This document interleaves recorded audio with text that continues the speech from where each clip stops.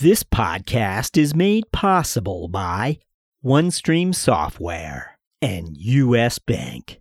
Hi, this is Narain Goyal, CFO FSR. You're listening to CFO Thought Leader Podcast. This is episode 415.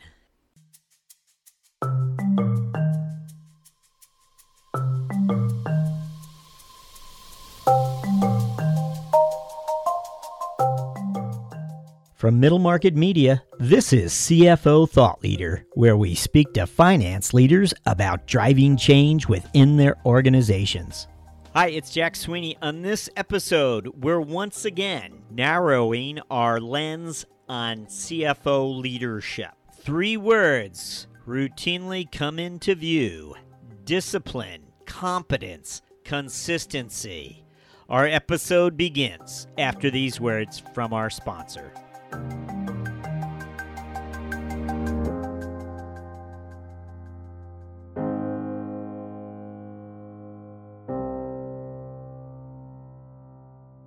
When it comes to supporting effective decision-making, finance and IT leaders are facing an unprecedented challenge amidst increasing business complexity, exploding data volumes, and market volatility. OneStream software reduces the complexity of financial operations by unleashing the power of finance with a unified platform for planning, financial close and consolidation, reporting, and analytics. OneStream helps finance leaders empower the enterprise with financial and operational insights to support faster and more informed decision-making, all in a platform designed to continually evolve and scale with your organization. To learn more, visit onestreamsoftware.com. Hi, it's Jack Sweeney. On our last episode, we heard the compelling story of Charmaine Spence Rochester, CFO of Chester County Hospital, Westchester, Pennsylvania. Now, during our discussion with Charmaine, she explained that being a parent, as well as being part of a military family, made her a better leader. Some of us may have thought to ourselves, well, that's a bit of a stretch. However, Charmaine went on to explain how military families frequently deal with change. She explained how being disciplined, focused, and consistent with children was so important in such an ever-changing environment. And her comments reminded me of an interview we did a while back with Chris LaFon, who is a career CFO. He was with Gardner.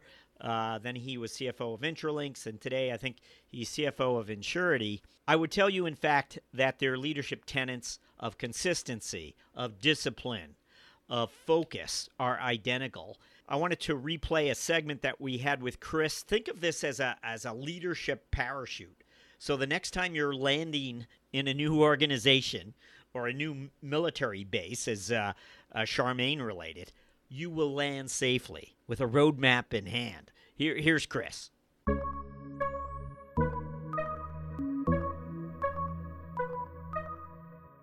When I became the CFO of Gardner, for the few years prior to that, the company had been, struggling a bit. Revenues were flat to slightly down. Profit margins were declining. And so I took a step back and said, we need to obviously change this trajectory. And as I stared at it for a while, a couple things became clear. Number one, and I think a real aha moment, is you need to learn and prioritize really quickly the one thing, maybe 2, but no more than 3, things going to make an enormous difference between success and failure. And it's really hard for people to kind of go into an organization and say, guys, if we don't do this one thing, we're going to fail. And if we do this one thing, we don't do anything else, it's going to be viewed as really successful. And I think that's a hard thing, to find that thing and relentlessly focus on it. And then the second, which relates to that, is making the difficult decision to say, because I'm going to focus on this one thing, these 5 things are not going to happen. And you're going to make a lot of people unhappy. You're going to disappoint people in the organization. But you need to help educate them as to why you're doing it, right? I believe this is the right answer. I believe we have to put, our eggs around this basket here, or else we're going to fail. And here's why I believe that. And get the organization to rally around those things. And Maybe that's an oversimplification, but I really do believe that focus and prioritization, getting people aligned to that, and then making the hard decisions to eliminate things that are not working is really a huge opportunity for success. Here at Intralinks, I did come into the organization and spent time not just with the finance organization, but with the other business leaders, with the sales organization. And I, really tried to paint that story for them and tell them a couple of things. Number one, you're going to hear a very consistent and constant communication from me about telling the story. Telling the story of Intralinks, telling the story of what it's going to take for us to be successful. And every time you hear me talk, you're going to have a very consistent story about that. And it's going to take me a little time to understand what those one or two things are that we need to focus on here. But I will do that. And as we get that cleared, and clear with all of us, we will, we're going to talk about it. And we're going to talk about it a lot. And I share my philosophy about all of these things, about a relentless focus on execution, finding exactly what our corporate strategy is, understanding it clearly across the whole organization, making sure every single person understands how they're aligned to it so that they can help drive it, and then also helping make sure everybody knows that I'm going to be willing to make the hard decisions to eliminate some things that are not working, to stop things that are not working, to reinvest in things and double down on things that are working. And so philosophically helping people understand that that's what we do, that's, how we should operate. And if we do that, I feel we'll be extremely successful. So being able to tell people right away, this is kind of how I think and operate and the way I'm going to look at problems, I think is really important.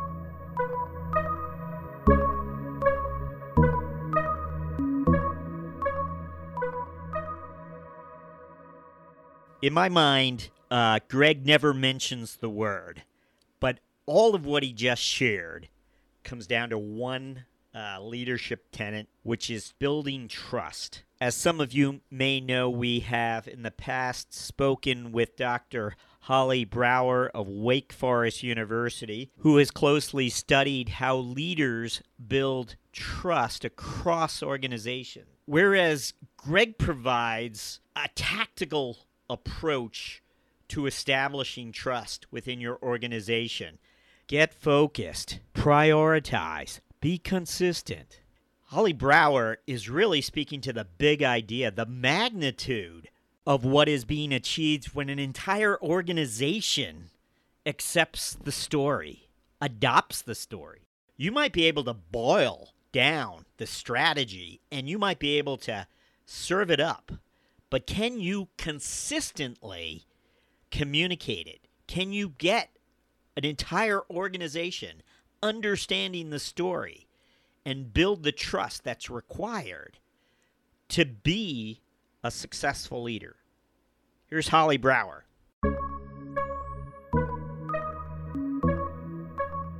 Is that leaders must develop trust in order to be able to have loyal, engaged, committed followers and teams. So what we know is that when I trust in my leader more, I am far more likely to be more productive, to be loyal, to stick with the organization, to share my thoughts openly. I think of this as particularly important for CFOs.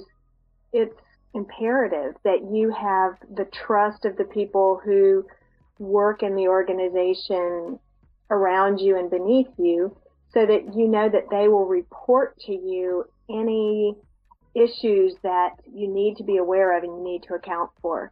I don't think any CEO wants to function blindly. And so when a CFO builds that relationship of trust so that the people that follow her or him can trust, and then they can rely on their followers to be more likely to share that information openly, as well as all sorts of other good organizational outcomes. A newer area of investigation for us in organizations is what happens when the CFO trusts in those people beneath her or him. That would be downward trust. So downward trust means that when I trust the other people in my team or my organization, more likely to engage in somewhat vulnerable or risky behaviors, such as delegating authority to them, sharing information with them, or giving them voice in decisions.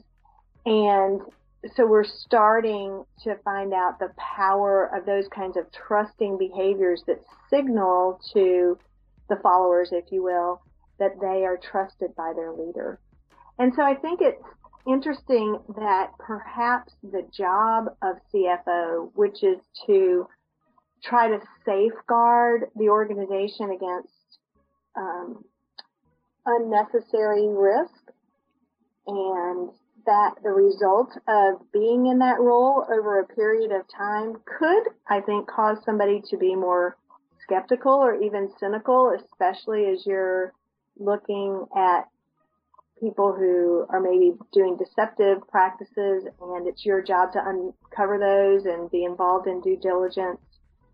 So I could see how it would be difficult the longer you're in that role to trust people, because it's your job to not be foolishly trustworthy, but to protect the assets of the company from people who shouldn't be trusted.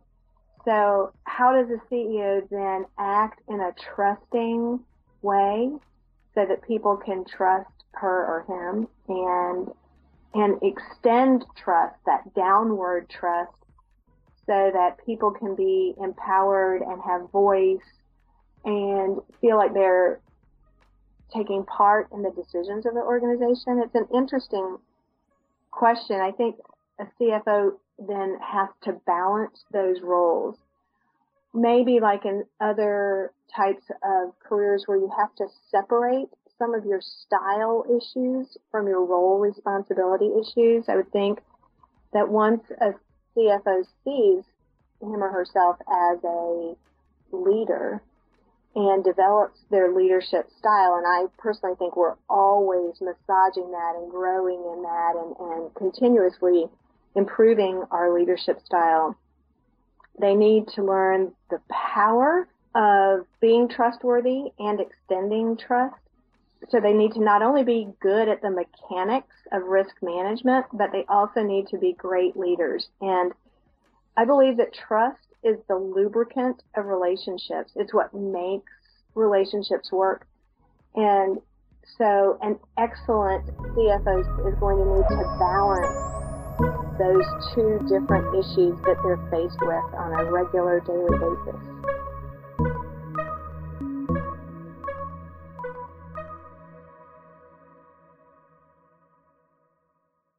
Hey, don't go anywhere. We'll be right back. The business landscape is changing quickly. As the pressure to manage expenses efficiently and strategically increases, you need solutions that not only help drive down costs and improve efficiencies, but meet the changing needs of your business. At U.S. Bank, we can help. We'll work with you to uncover your specific payment challenges and bring you proactive and innovative solutions and strategies that help you meet the financial goals of your organization. Our commitment to doing the right thing for our customers has earned us the designation of one of the world's most ethical companies from the Ethisphere Institute for 6 years in a row. To learn more, visit us at usbpayment.com.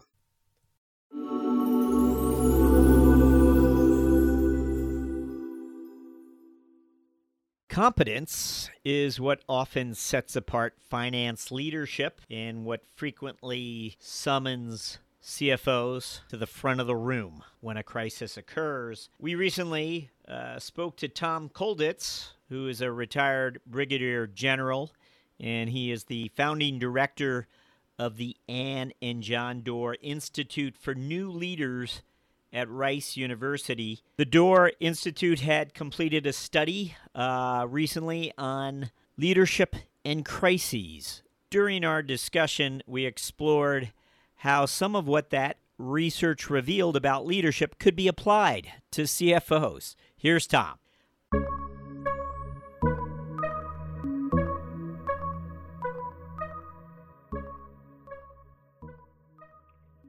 Yeah, that was a really interesting finding. finding that we discovered when we compared athletic team captains from routine athletic teams like football and rugby and volleyball and track and so forth to the senior cadets, the cadet instructors on the West Point parachute team. And we compared quantitatively using a bunch of interviews and surveys, how they were different. And one of the things we found was that, the athletic team captains rated themselves as very high motivators. That was a personal characteristic that was very high on their list of importance. And to the parachute team leaders who were, 3 to 5 days a week, teaching other cadets how to jump out of airplanes, motivating was second from the bottom of the list of 9 qualities. I mean, it wasn't even significant. We didn't have to run statistics to know that it was a whopping difference. And so what we discovered was that people that are routinely in crisis are used to being around people who are already concerned, excited, aroused. They don't need any other excitement. They don't need somebody who's angry. Certainly they don't need to be around a leader who's expressing any kind of fear or anxiety, because it just makes things worse. It spins people up and they become ineffective. And what we found in the interviews of the professional crisis leaders was that they tend to calm people down.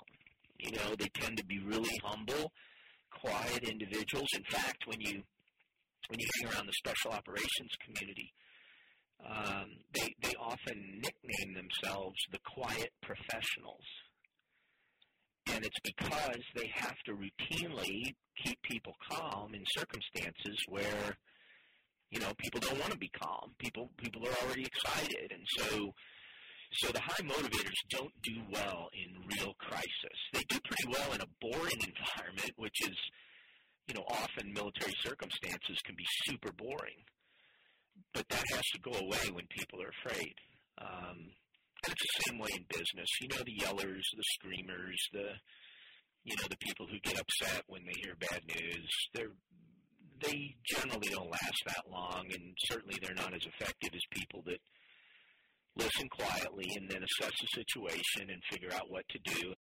So many organizations build levels of trust through social means. They'll host golf scrambles with the leadership and the employees, or they'll have wine and cheese on Thursdays, or on Fridays they'll all come in casual clothes and act nice to one another. But what happens in a crisis is all of that social capital instantly becomes less important. Nobody cares, what your golf handicap is, or if you were nice to them at the wine and cheese party. They just want to know if you can get the company through this. That if you've got the competence to get that done. And so, I encourage people to spend a little bit of thought towards allowing other people in the company see them work, see them make decisions, watch them go through thought processes that lead to decisions and outcomes.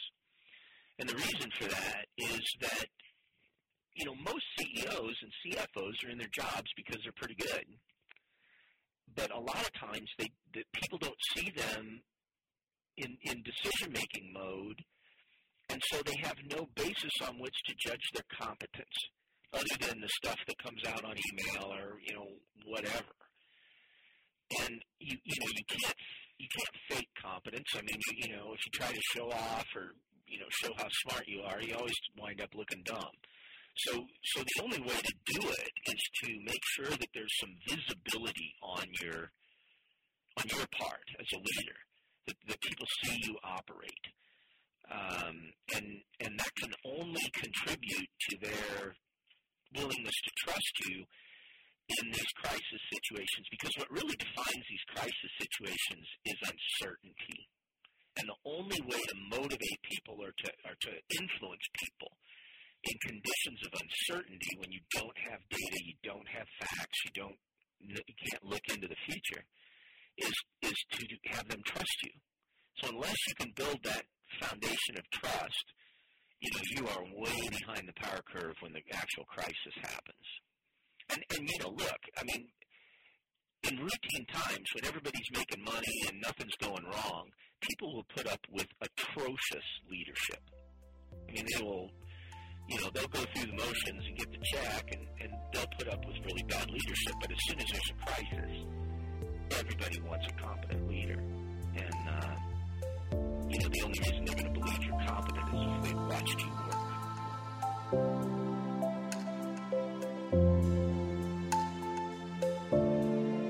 Okay. This is the end of our Leadership Parachute episode. I hope you found it useful. Thank you for listening.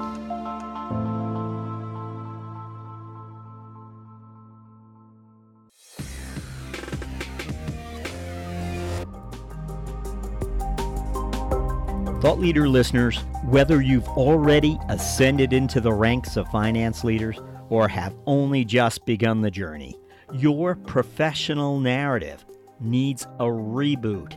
Join our email list at cfothoughtleader.com and receive my latest email series, Finance and the Power of Narrative. It's time to mobilize the past to achieve your goals. Thank you for listening.